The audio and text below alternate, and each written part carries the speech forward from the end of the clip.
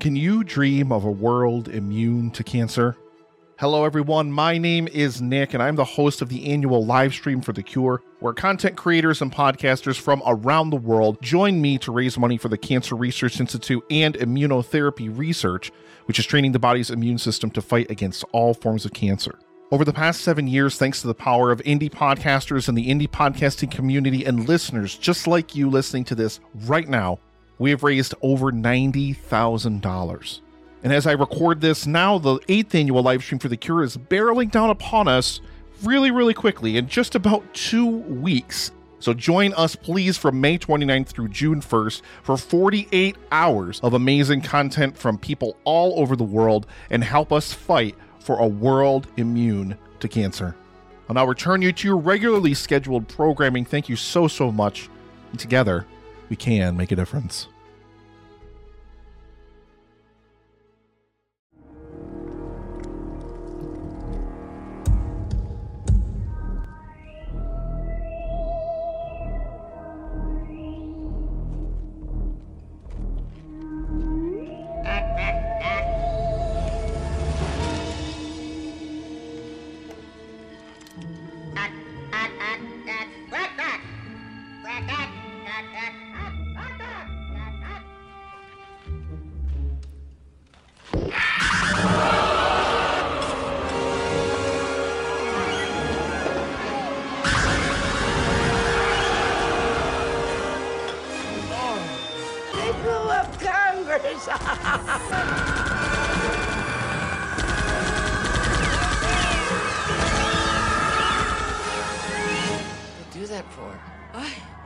Maybe they don't like him, the human being. In a world overflowing with movies, we need a hero. Someone to separate the bad from the good.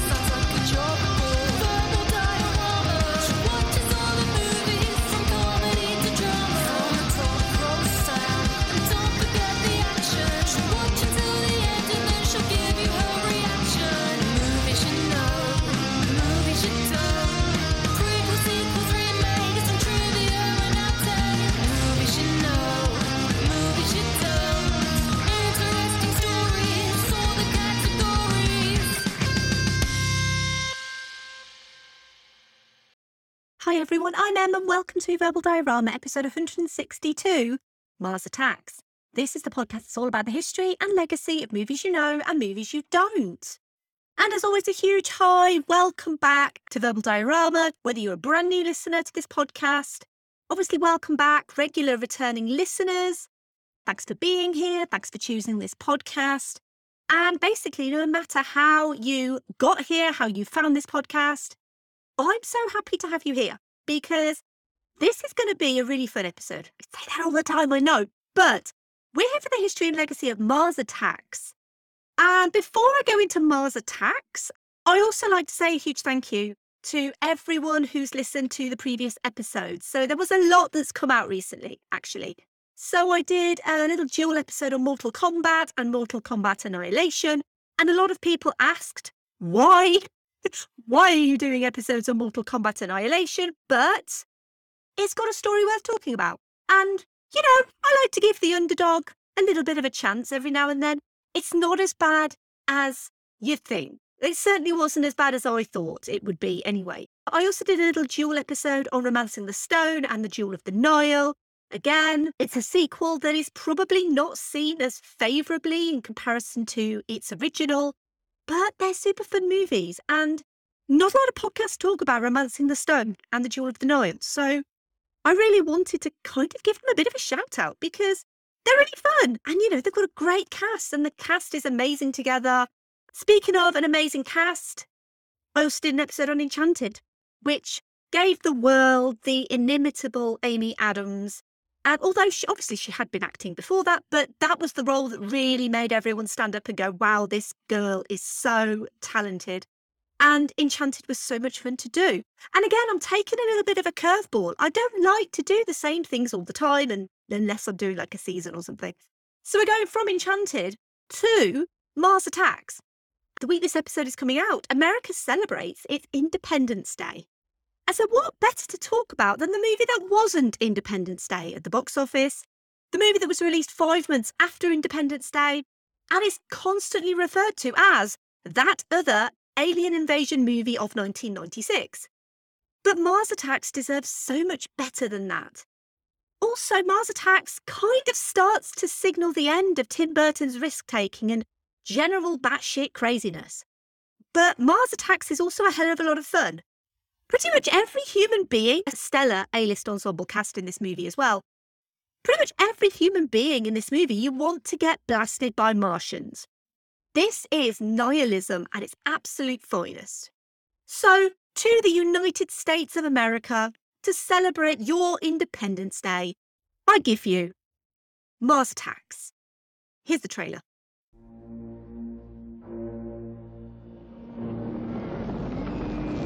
What is that? White House is coming out live. My fellow Americans, this is a momentous occasion. It is profoundly moving to know there is intelligent life out there. Alien life. And our world will never feel quite the same again. Once you believe. Martians, please come to Earth, please. Once you rise above fear. Annihilate! Kill! Let's not be too rash. Then you'll be invited. Hi there. Are you interested in the White House? To meet with a new people. It's so perfect that it's happening at the beginning of the new millennium. More powerful than the might of America. I'll tell you one thing, they ain't getting a TV. More advanced than the brains of Britain. Ladies and gentlemen, this could be a cultural misunderstanding. But be prepared for a few changes to what we know and love. Tom Jones, right? It ain't unusual. As we must learn to dance. Girls, get out! To a new tune. Jack Nicholson. Whoa. Why can't we all just get along? Glenn Close. Kick the crap out of them. Pierce Brosnan. What, in your view, are some of the things that the Martians can teach us, Professor? Quite a lot about Mars, I expect, Natalie. That means Danny DeVito. You want to conquer the world? You're gonna need lawyers, right? And Annette Bening. I think they've come to save us. From director Tim Burton.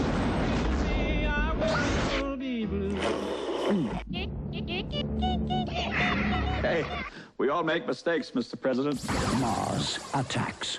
Not anymore. We're going to take charge of this thing.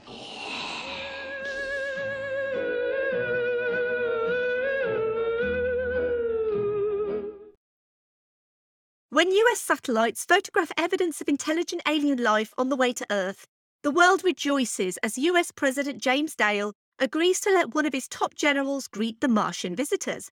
As their words are translated to, "We come in peace," the crowd celebrates as the Martians start to fire their death rays on the population.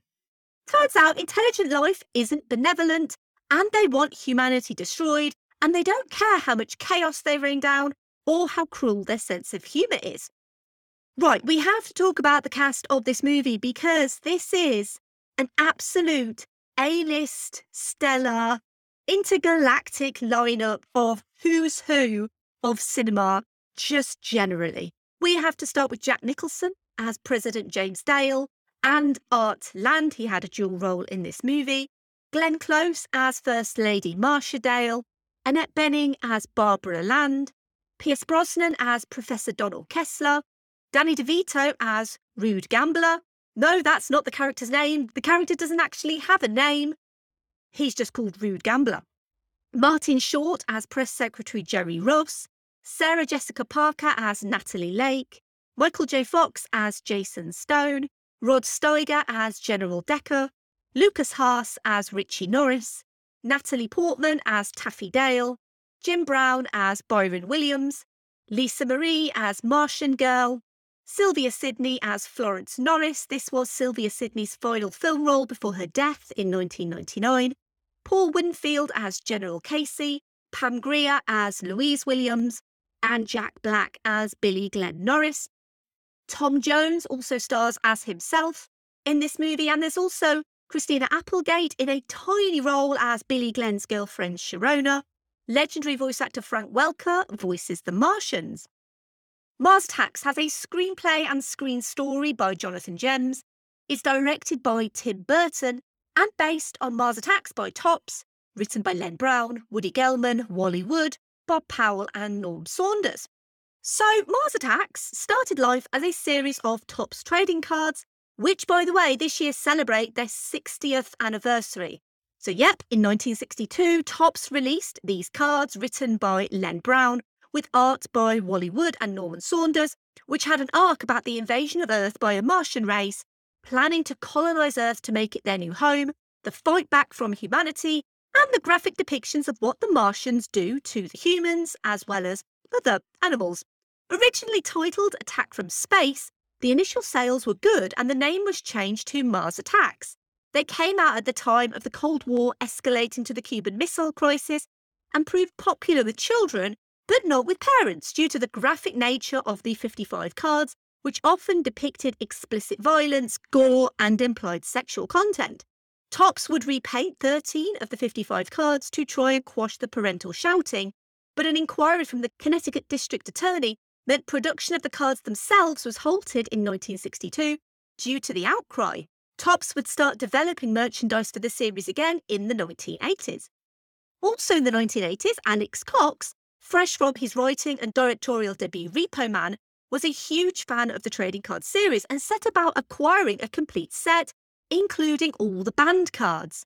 He did achieve this eventually, and he pitched an idea for a film based on the Mars Attacks trading cards to producer John Davison, who'd just produced RoboCop, and they got a development deal with TriStar Pictures in 1985. Studio head Mike Medavoy heaped praise on the first draft of the script, but wasn't keen on the ending. Cox would write 2 drafts, and the project was passed over to another scriptwriter, Martin Amis. The project would then get placed in development hell, essentially stopping Cox's dream for a faithful Mars Attacks movie.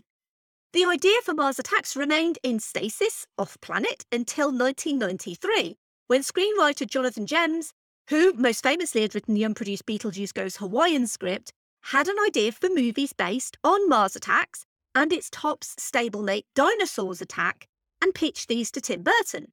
Originally, Dinosaurs Attack seemed like the best option, but you really don't want to be doing a dinosaur movie post-Jurassic Park. At the time, Burton was working on Ed Wood, possibly one of the best movies he'd ever made, about the infamous B-movie director Edward D. Wood Jr., and Mars Attacks felt like the perfect homage to Wood's most famous picture, Plan 9 from Outer Space, as well as the space invasion B-movies of the 50s. Once Gems' script was complete and a deal set up between Burton and Warner Brothers, Warner set about using the script to estimate the cost and set the preliminary budget. This came back at over $250 million, which back in 1996, no movies were getting made for $250 million. That seems relatively normal nowadays, but it was not back in 1996. As a comparison, Independence Day had a $75 million budget. Twister had a $92 million budget. Mission Impossible had an $80 million budget. Even the following year's smash hit Titanic had only a $200 million budget. The studio would only make Mars Attacks for $60 million and planned it for a summer 1996 release date. And so Jonathan Gems was tasked to rewrite the script to lower the budget considerably. The original draft was quite dark, with strippers and drug-addicted characters. After numerous attempts to lower the budget and the insistence to include burning cows, which the studio hated as a concept but Gems and Burton loved, Gems was replaced by Ed Wood writers Scott Alexander and Larry Karaszewski in 1995. They replaced the dark tone, added more satire, worked on the characters, and most importantly added the ak as placeholders for the Martian language. They finished their final draft on the 4th of July 1995. Back to that Independence Day thing again. That's not the last time I'm going to be mentioning Independence Day in this episode, just FYI. And speaking of which, coincidentally at the same time, word reached the Mars Attacks camp that filming had started on another alien invasion movie directed by Roland Emmerich, a decidedly more serious alien invasion movie too. Reportedly, not only did Emmerich know about Mars Attacks, he wanted to beat Mars Attacks to the punch and release his movie before Mars Attacks. The whole concept of Independence Day and the 4th of July was so they could release it before Mars Attacks, as Emmerich would state in an interview with The Guardian in 2016, quote, "I told our agent we wanted to do it, and he said forget about it. Tim Burton is doing Mars Attacks. I said to Dean, we can't do our film after a parody comes out. We had to beat him to it. If it came out on the 4th of July weekend, we would beat Mars Attacks, which was coming out in August. So we wrote the concept around the release date." Jonathan Gems would return to the Mars Attacks project and would end up being credited for both the screen story and screenplay. This was despite the final product being co-written by Tim Burton, for which he would refuse a credit. Gems would instead dedicate the novelisation of Mars Attacks to Burton as thanks. Together, they whittled the 60 leading characters in the original script to 23 and removed all of the planned scenes of worldwide destruction and devastation, instead isolating it to 3 major cities, meaning that China, the Philippines, Japan, Europe, Africa, India and Russia were spared from on-screen destruction. These changes would bring the project down to a more respectable and agreeable $70 million budget. But they needed some major movie stars to make the project viable. And so Burton got out his Rolodex, probably because phone contacts lists weren't a thing back then, and they needed an actor who could make a studio green light a film. Harrison Ford wasn't available. Michael Douglas wasn't available. But one man who was Jack Nicholson. Nicholson and Burton had worked together on 1989's Batman, and as the main star on that production, listen to my episode 153 on Batman for more on that, Nicholson had lists of demands to be met. Like on Batman, Nicholson would be the highest paid star for Mars Attacks. He would play a dual role as well. And it was seen as inconceivable to kill off such a high-profile actor, something that Burton would take delight in going against, as, let's be honest, most of the A-list cast do actually get killed off. Other actors considered for roles include Susan Sarandon as Barbara Land, Hugh Grant as Donald Kessler, and Meryl Streep, Diane Keaton and Stockard Channing as First Lady Marcia Dale. These roles would ultimately go to Annette Bening, Pierce Brosnan and Glenn Close, respectively. Because of Jack Nicholson's involvement, it made other big names keen to sign up, but they had to sign up on a strict budget. Everyone else made a strict $100,000 a week, except for Nicholson. Nicholson got this star treatment because without him, the movie wouldn't be greenlit. Like in Batman, Nicholson had clauses in his contract allowing limited hours of filming per day, a luxury penthouse suite in the Luxor when they filmed in Las Vegas, and guaranteed finishes to his day at 6 p.m. to go off and play golf. They even played Hail to the Chief as he arrived on set to film as President Dale. And unlike most action movies, there wouldn't be a traditional hero character to save the day in this movie. Most of the human characters portrayed by A-list stars were, and are, deplorable, leaving the actual saving of the Earth to a senile grandma and her shy grandson.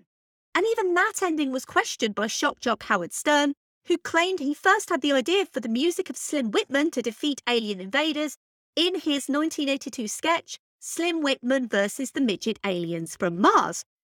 While the budget for the movie was $70 million, the budget without effects was just $28 million. The remaining $42 million was reserved purely for the special effects. And yes, we need to talk about the special effects for Mars Attacks. Because the first thing is, the CG aliens in this movie are often ridiculed online for looking bad, let's say. But here's the thing, they're actually meant to look quite bad. Tim Burton always said that he wanted the effects in this movie to look a bit cheap, because this was supposed to be a direct homage to those science fiction B-movies of the past. Not quite a guy in a cheap silver suit, but if you're watching this movie and critiquing it for the CG, you're kind of doing it wrong. Secondly, and most famously, Mars Attacks was never meant to have computer-generated aliens. Tim Burton's original plan was to go with stop motion, and a hell of a lot of work happened to make that happen, even though ultimately it didn't happen. Of course, this was all way back before the movie was greenlit, and this was when the budget was ballooning up to that $250 million point. But while this was always going to be an homage to those science fiction B-movies, he also wanted to pay homage to someone else, Ray Harryhausen. And I've spoken about Ray Harryhausen before several times, but most recently in the episode that I did on Jason and the Argonauts, because like Tim Burton, I am a huge fan of Ray Harryhausen. And Burton had been known for his stop motion work as well, in movies like Beetlejuice and The Nightmare Before Christmas. His plan was always for these Martians to be stop motion. And so it was the March of 1995 when Barry Purves of Bare Boards at Manchester got a call from Tim Burton requesting stop motion animation work for Mars Attacks. They basically had to prove to Warner Brothers that this was a movie worth spending this money on. Bare Boards would build flying saucers and puppets and animated the first Martian speech scene using 12-inch articulated stop-motion puppets made by McKinnon and Saunders, who I have also mentioned before on this podcast. They were mentioned in my episodes on both Corpse Bride and Fantastic Mr. Fox. A team of 70 animators worked for 8 months compiling test footage. There were problems, though, most notably with the glass helmets of the Martians, because when you do stop motion, you obviously take an image, you slightly move it, and you take another image. But it meant taking off the helmets for each frame, which added more time onto the project. And so while this was incredibly hard and sophisticated work going on, it was taking a hell of a lot longer than normal stop motion would take. Of course, the idea as well that you could easily animate glass in CG was probably at the back of people's minds at that point. So at this point, $13 million had already been spent on just the few scenes of stop motion animation that had already been done, and Warner Brothers wanted the budget slashing considerably. Producer Larry Franco commissioned a test reel from Industrial Light and Magic to show Tim Burton what they could achieve if they went down the CG route. They used a plate from the recently released Jumanji movie and a crudely walking CG Mars Attacks Martian built by Jim Mitchell and David Andrews at ILM, and it's basically a rudimentary 11-second animation of Martians attempting to steal the bumper of a car. Larry Franco showed this clip to Burton, and obviously Burton, as a huge fan of stop motion, really wanted the stop motion. But also he realised this was the only way that this movie would get done.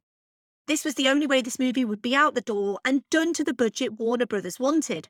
So unfortunately, this meant parting ways with Barry Purves and McKinnon and Saunders, although the latter would work with Burton again on Corpse Bride, and McKinnon and Saunders would receive character design credits on Mars Attacks. Barry Purves would go uncredited and was undoubtedly disappointed that Mars Attacks didn't work out as he'd hoped. But he would go on to work with Peter Jackson on King Kong, so it's not like he did terribly out of the situation either. With ILM now working on the Martians, the issue with the glass helmets was resolved, and there was a discussion on whether to switch off motion blur to emulate stop motion. In the end, they went with a hybrid approach of keeping motion blur, but making the characters act and feel more rigid in their movement, to give the Martians flaws as evident in scuffs on glass helmets and sort of wonky walking. They used RenderMan to bridge the gap between CG motion blur and the way traditional animation uses dry brush to show motion blur. The models made for stop motion were scanned and used for texture photography, so they didn't go to waste. When it came to blasting humans, the actors were erased out of a clean plate and eroded with shaders and particles, revealing either a red or green skeleton, and this was mostly done because they were planning to release this at Christmas, so red or green is Christmassy. The exploding of Martian brains was tougher though, because liquid animation wasn't really there in CG in the mid-90s, which is why the process of brain explosion is instant and then animated to drip and ooze down. The Martian robes though were all hand animated because, again, cloth animation wasn't really a thing and it hadn't been developed at ILM at the time. And I mentioned that none of the puppets got wasted because they were used as reference for the CG. And in a lovely nod to the practical sets that had already been built, the team at ILM integrated the practical Martian ship interiors that had already been made for the stop-motion backgrounds. So their CG characters just replaced the stop-motion characters. So no CG backdrops were used for those scenes in the Martian ship. Possibly also because those intricate little sets cost millions of dollars to make, and if you've got it, why wouldn't you use it? Why would you just throw money down the drain? because let's be honest, they'd already thrown quite a lot of money down the drain already. The floating heads of Pierce Brosnan and Sarah Jessica Parker were trickier to put into the miniature spaceship set. Both were filmed against a blue screen, wearing collars for reference. Brosnan was easier because just had to remove his body. For Parker, a CG version of Tim Burton and Lisa Marie's real-life Chihuahua, yes, that is their real dog, was used, and Sarah Jessica Parker's head was attached to the CG Chihuahua. It wasn't just ILM working on the CG of Mars Attacks either.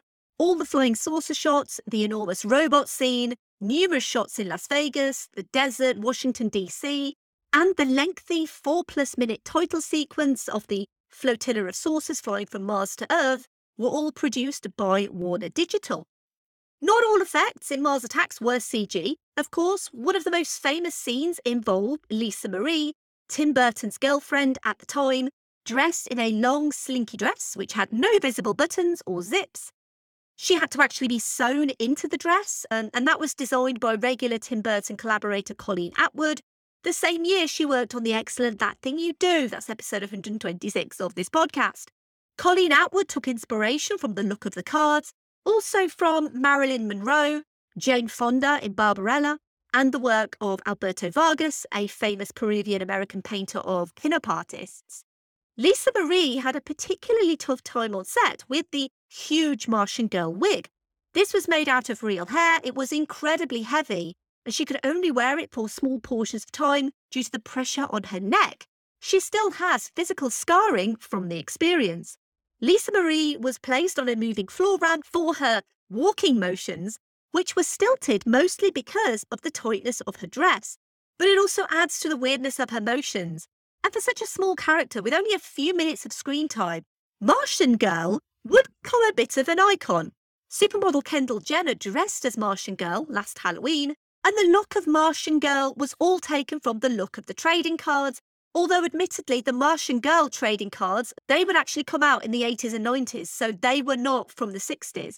But the ridiculously heavy wig would have its own story as well, because the wig designer would end up losing the Martian Girl wig, was accidentally left in a New York cab. The production had to go and spend around $25,000 on a new one. The destruction of the casino was, as well, completely real. They used real footage of the demolition of the landmark casino in Las Vegas and superimposed it into the shot. To get that classic, eerie, otherworldly spaceship sound, you traditionally use something called theremin, which was used for those 50s sci-fi B-movies to depict spaceship travel. But the Mars Attacks production couldn't find a theremin player, so they ended up using an Ondes Martenot, a keyboard with a theremin sound. And then there's the Independence Day-sized elephant in the room. With Roland Emmerich wanting to beat Mars Attacks into cinemas with its more serious, more traditional hero saves the day alien invasion movie, audiences flocked to see it in summer 1996. But these two movies do have similarities, and it's not just the alien invasions. Both have aliens decimating landmarks, both have rural families helping to save the day, both have an unlikely way of saving the day, Independence Day's virus versus Slim Whitman. Both have a prominent family of black characters, with dads who face off against the alien invaders. Both have dog characters, although Mars Attacks does kill a dog, and I'm still not sure how I feel about that, because canonically, you never kill dogs or children in movies, although I guess the Martians just don't give a shit. Each has sort of a hippie female character who's really into the aliens' arrival, and each has a rousing presidential speech. Only one of these movies has Tom Jones, though, and that's this one. But seriously, both productions knew the other existed, but also a lot of these are general science fiction tropes. And two movies with similar premises being released in the same year is not a new phenomenon. Armageddon and Deep Impact, Volcano and Dante's Peak, Friends with Benefits and No Strings Attached, A Bug's Life and Ants. Basically, don't get me to tell you which of those pairs of movies I prefer. But while the tone of all of these movies are similar, Independence Day and Mars Attacks are so remarkably different in tone. And when it came to Mars Attacks being screened for test audiences, they absolutely loved it. Screenwriter Jonathan Gems said he'd never seen a reaction like it. But when it came to the premiere of Mars Attacks, the reaction was distinctly more muted. Maybe something to do with the fact that Mars Attacks was a spoof, and it was always supposed to be a spoof, hence why the movie contained 50s tech and not 90s tech. But with the summer of Independence Day, audiences didn't really get it. And this is something that I'm going to come back to, because Mars Attacks is now seen as a cult classic. But back in the mid-90s, I don't think audiences really got the joke of this movie. I'm going to move on, and I'm going to move on to the obligatory Keanu reference of this podcast. This is a part of this podcast where I try to link the movie that I'm featuring with Keanu Reeves. And really, the easiest way to link him, and I know that I've used this one before, and there is an unwritten rule on the obligatory Keanu reference that I can't use the same reference twice. But I think this is different enough in the fact that the reason why I'm using this reference is because Mars Attacks is obviously a clear homage to alien invasion movies. And The Day the Earth Stood Still, the original, came out in 1951. And so the easiest way to link to that movie is to basically say that the remake of that movie starred Keanu Reeves as Klaatu. I actually don't mind that remake. I think it's okay. Admittedly, I've not seen the original. Yeah, you know, I'm one of those people who I will tend to watch the more modern remakes. I know that's really bad of me. But as a clear homage to something like The Day the Earth Stood Still, that is the easiest way to link this movie to Keanu Reeves. The music for Mars Attacks was a revival of the partnership between Tim Burton and Danny Elfman, who'd reportedly had a bit of a falling out post The Nightmare Before Christmas. All the music was composed by Elfman, except Tom Jones's It's Not Unusual and Slim Whitman's Martian-busting Deus Ex Machina Indian Love Call. Now, when it came to the marketing of Mars Attacks, this did actually blaze a bit of a trail when it came to the fledgling internet marketing market, if you know what I mean. Back in the mid-90s, it got its own promotional website, which included behind-the-scenes trivia, Tim Burton's sketches and cast bios. And of course, nowadays, every movie has an online presence. But Mars Attacks offered a silly, fun attempt with some of the earliest examples of online promotion. And actually, in an Entertainment Weekly review of this website, because weirdly, they reviewed websites in Entertainment Weekly in 1996, they gave this website a B rating and said, quote, Mars Attacks.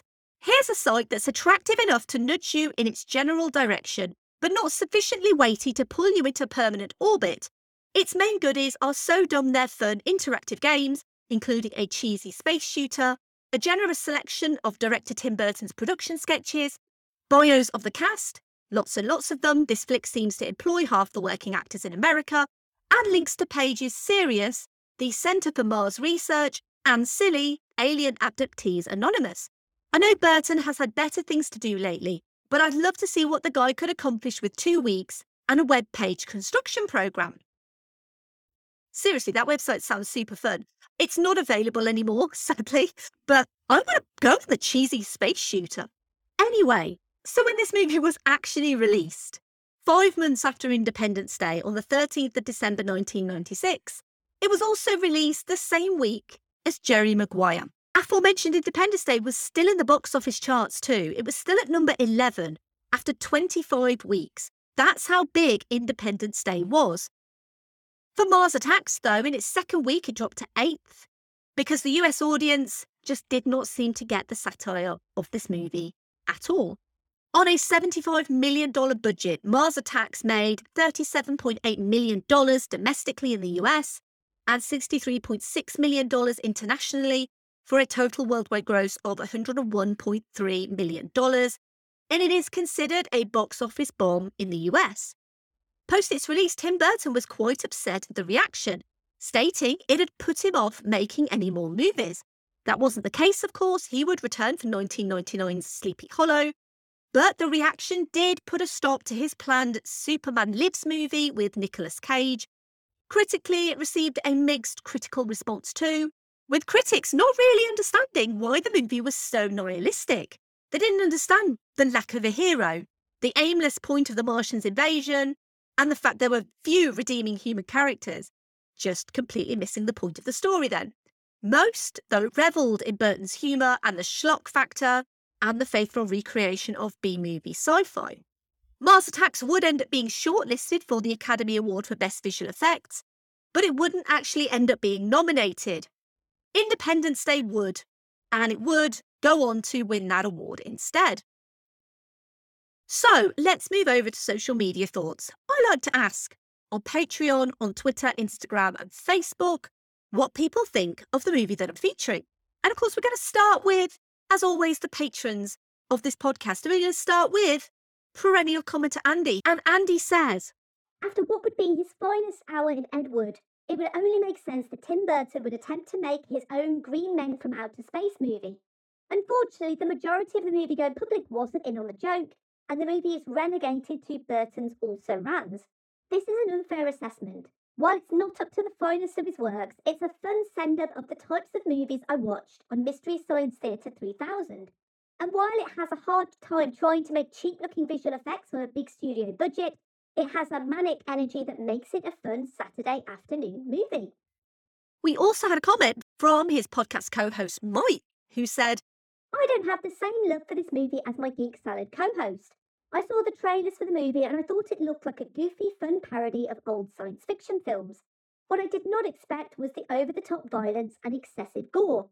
I do appreciate Tim Burton's very unique style, and I do enjoy his films to a certain extent, but when I walked out of the theatre, I couldn't help but feel that the movie I had seen was not the movie that the advertising had sold me. And Andy and Mike, they also have their own podcast. It's called Geek Salad, and it's basically the podcast for all of your nerdy, geeky needs. They cover movies, music, TV shows, games, all sorts of stuff on Geek Salad. And there's definitely going to be episodes that are right down your street or right up your canal on Mars or whatever. I don't know, I'm just trying to link. But I will put some information in the show notes for their podcast. You should absolutely listen to Geek Salad. It is a super fun podcast. We also have a patron comment from Dave, who simply says, if only this film had come out before Independence Day. And to that, I feel like people still wouldn't have got this movie, even if it had come out before Independence Day. But potentially it would have maybe made a bit more money, and people wouldn't have seen it as a knockoff of Independence Day, perhaps.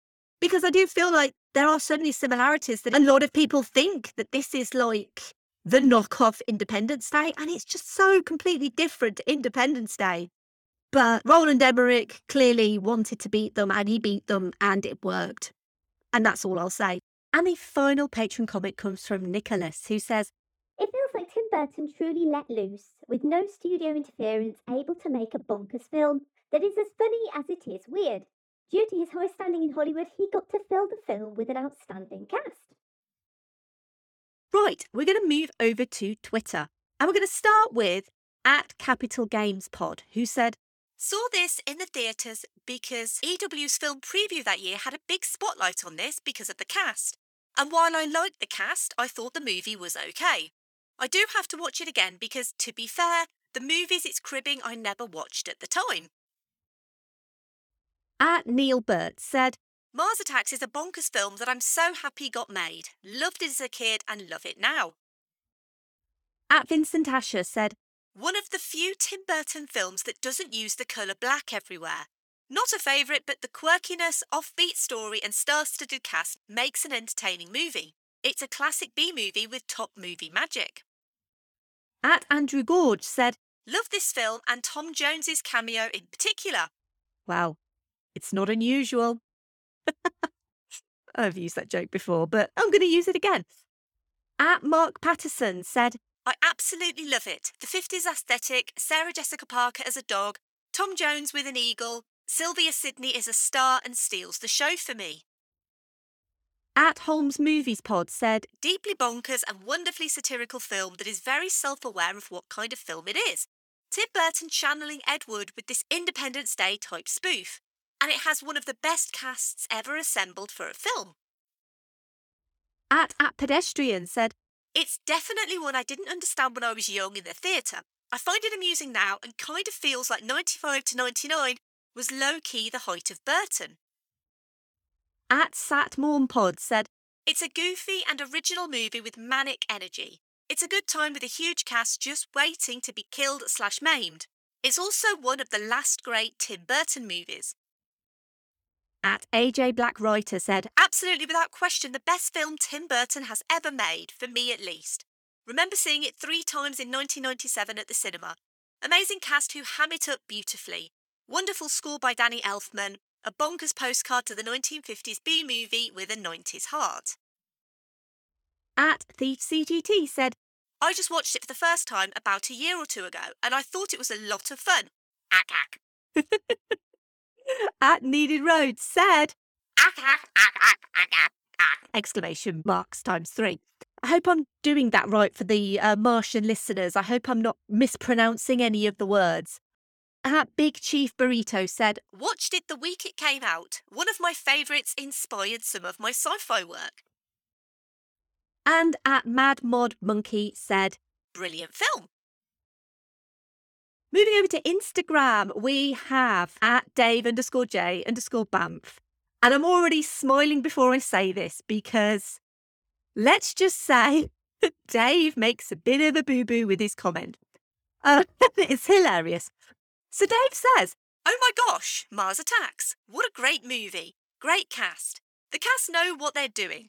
I haven't watched it in a while, so I don't know if the CGI would hold up. But I think that would give it a further added charm. I often walk around screeching, na na, na na. Sorry for making you say that, love this movie. Now, obviously, I had to ask Dave what he meant when he said, na na na na. And obviously, he meant, ack, ack, ack, ack, ack, ack, ack, ack. Again, hope I'm pronouncing that right for the Martian listeners. So, we had a bit of a conversation on Instagram about it. And Dave, please don't change. I love you. You're so funny. And Dave obviously realised his mistake, so he gave another comment. And basically said, why on earth did I think it was na na na?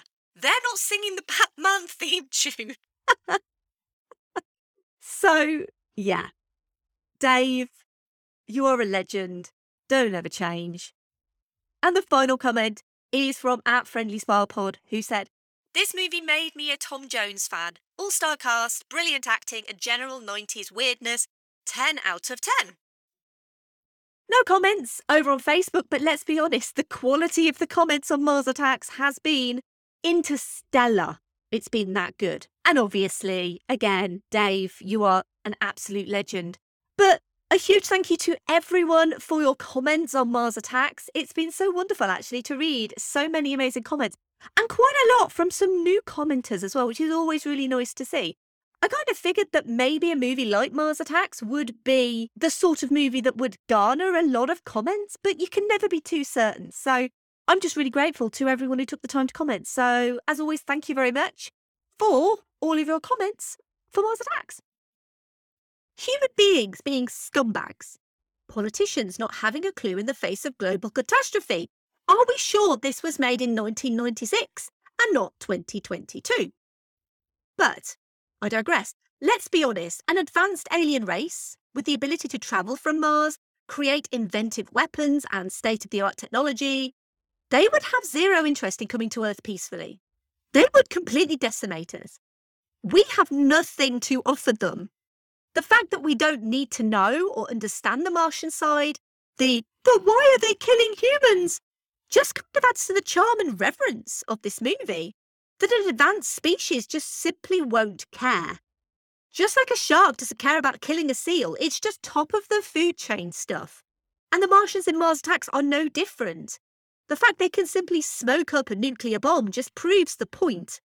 They're just here to laugh at our stupidity. And to be honest, with the human race right now, and the stupid decisions being made left, right and centre, I'm looking at you, US Supreme Court.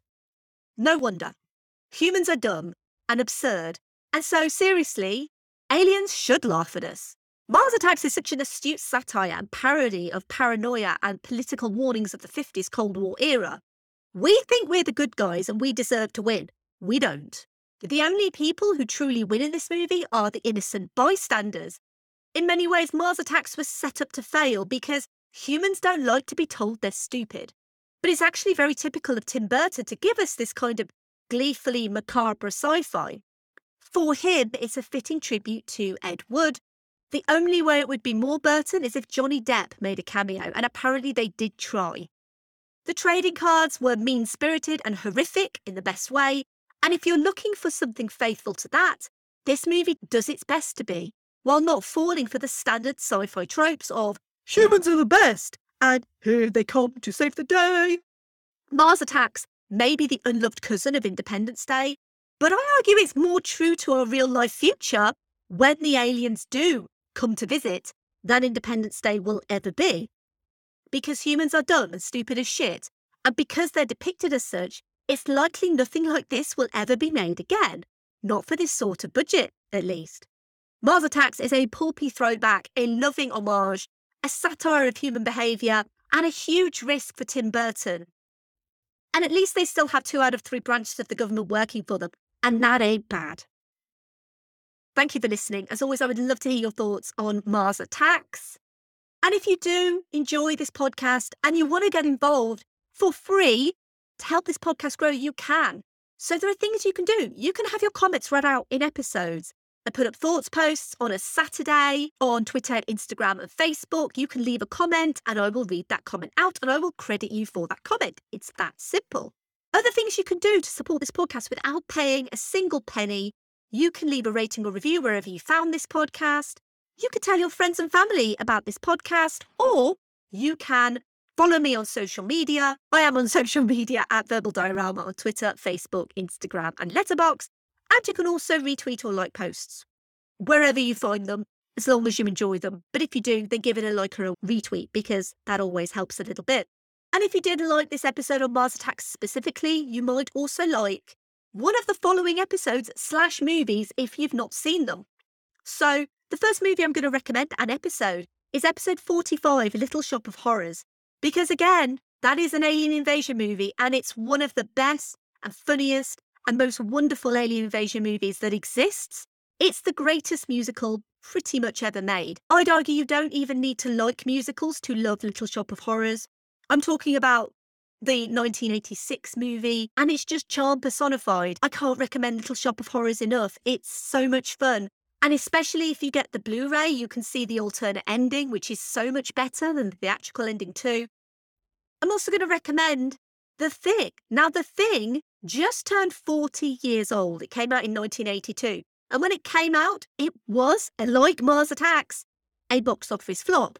But I did an episode on The Thing. It's episode 48. And The Thing is one of the greatest sci-fi movies ever made. It's a remarkable movie. It was made by John Carpenter. It's genuinely one of the best sort of suspenseful horror sci-fi movies out there. I absolutely wholeheartedly recommend The Thing. Speaking of Tim Burton, I'm going to recommend episode 94, Beetlejuice, because why would I not? Beetlejuice is incredible. It's one of his best movies by far. And I'm also going to recommend episode 135, which is Corpse Bride, which is not the stop-motion animated movie that you think of when you think of Tim Burton, but it should be, because Corpse Bride is a little bit like the Mars Attacks to The Nightmare Before Christmas's Independence Day, in that it always gets linked inexplicably to The Nightmare Before Christmas. But Corpse Bride is a really fun movie on its own merit, and it's absolutely beautifully animated as well. As I said, puppetry by McKinnon and Saunders on Corpse Bride. So I'd recommend all of those movies. And obviously, give me feedback. What do you think of my recommendations? Let me know if you see one of those movies and what you think, because I would love to know, if you love Mars Attacks, what you think of one of those movies. So the next episode, I'm actually going to be sticking with an alien invasion movie. But it's a completely different type of alien invasion movie. I'm going to be talking about 2009's District 9, directed and written by Neil Blomkamp, produced by Peter Jackson, partially in a found footage format, about the aliens arriving on Earth and basically becoming segregated into internment camps. And it explores really interesting themes about social segregation, xenophobia, and basically, again, that humanity is absolutely rubbish.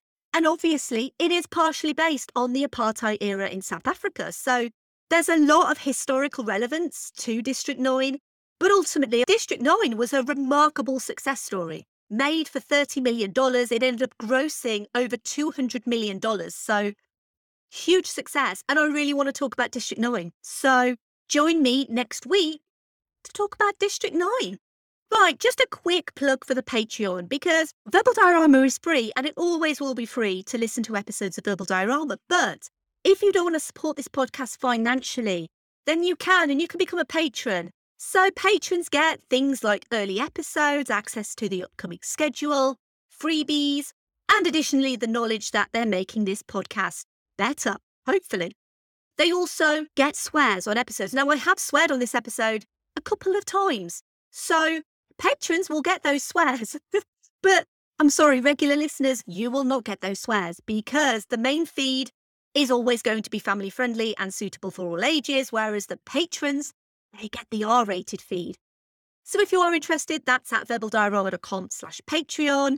Huge thanks to the amazing patrons: Simon E, Sade, Claudia, Simon B, Laurel, Derek, Vern, Kristin, Kat, Andy, Mike, Griff, Luke, Emily, Michael, Scott, Brendan, Ian M, Lisa, Sam, Will, Jack, Dave, Chris, Stuart, Ian D, Jason, Sunny, Drew, Nicholas, and welcome to the Patreon family, brand new patron Zoe. Zoe is the host of the Backlog Cinema podcast, and just hugely grateful to you, Zoe. Thank you so much for your support. Thank you for becoming a patron. So Zoe, like every other patron, is now also going to get a little shout out on each episode. If you want to check out my merch, it's verbaldiorama.com/merch. If you want to say hi to me, or you can, verbaldiorama@gmail.com. Please send me emails just with I would love that. You can also go to verbaldiorama.com, and you can also go or on the contact form on the website. One place you can't go is at Film Stories, because I don't have any contact details on there. But you can buy copies of the magazine, and you can also read articles that I write online. And finally, Why are you doing this? Why? Isn't the universe big enough for both of us? What is wrong with you people? We could work together. Why be enemies? Because we're different? Is that why?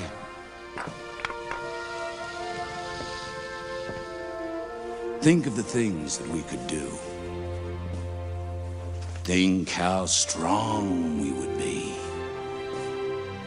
Earth and Mars together. There is nothing that we could not accomplish. Think about it. Think about it. Why destroy when you can create? We can have it all, or we can smash it all. Why can't we work out our differences? Why can't we work things out? Little people. Why can't we all just get along?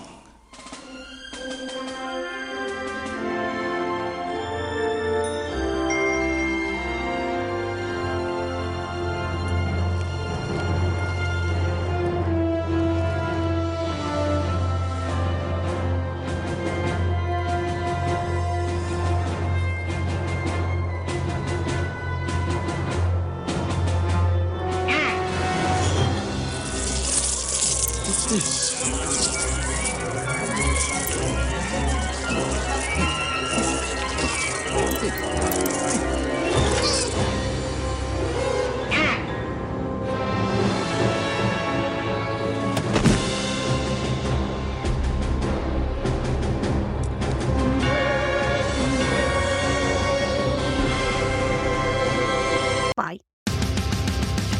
Movie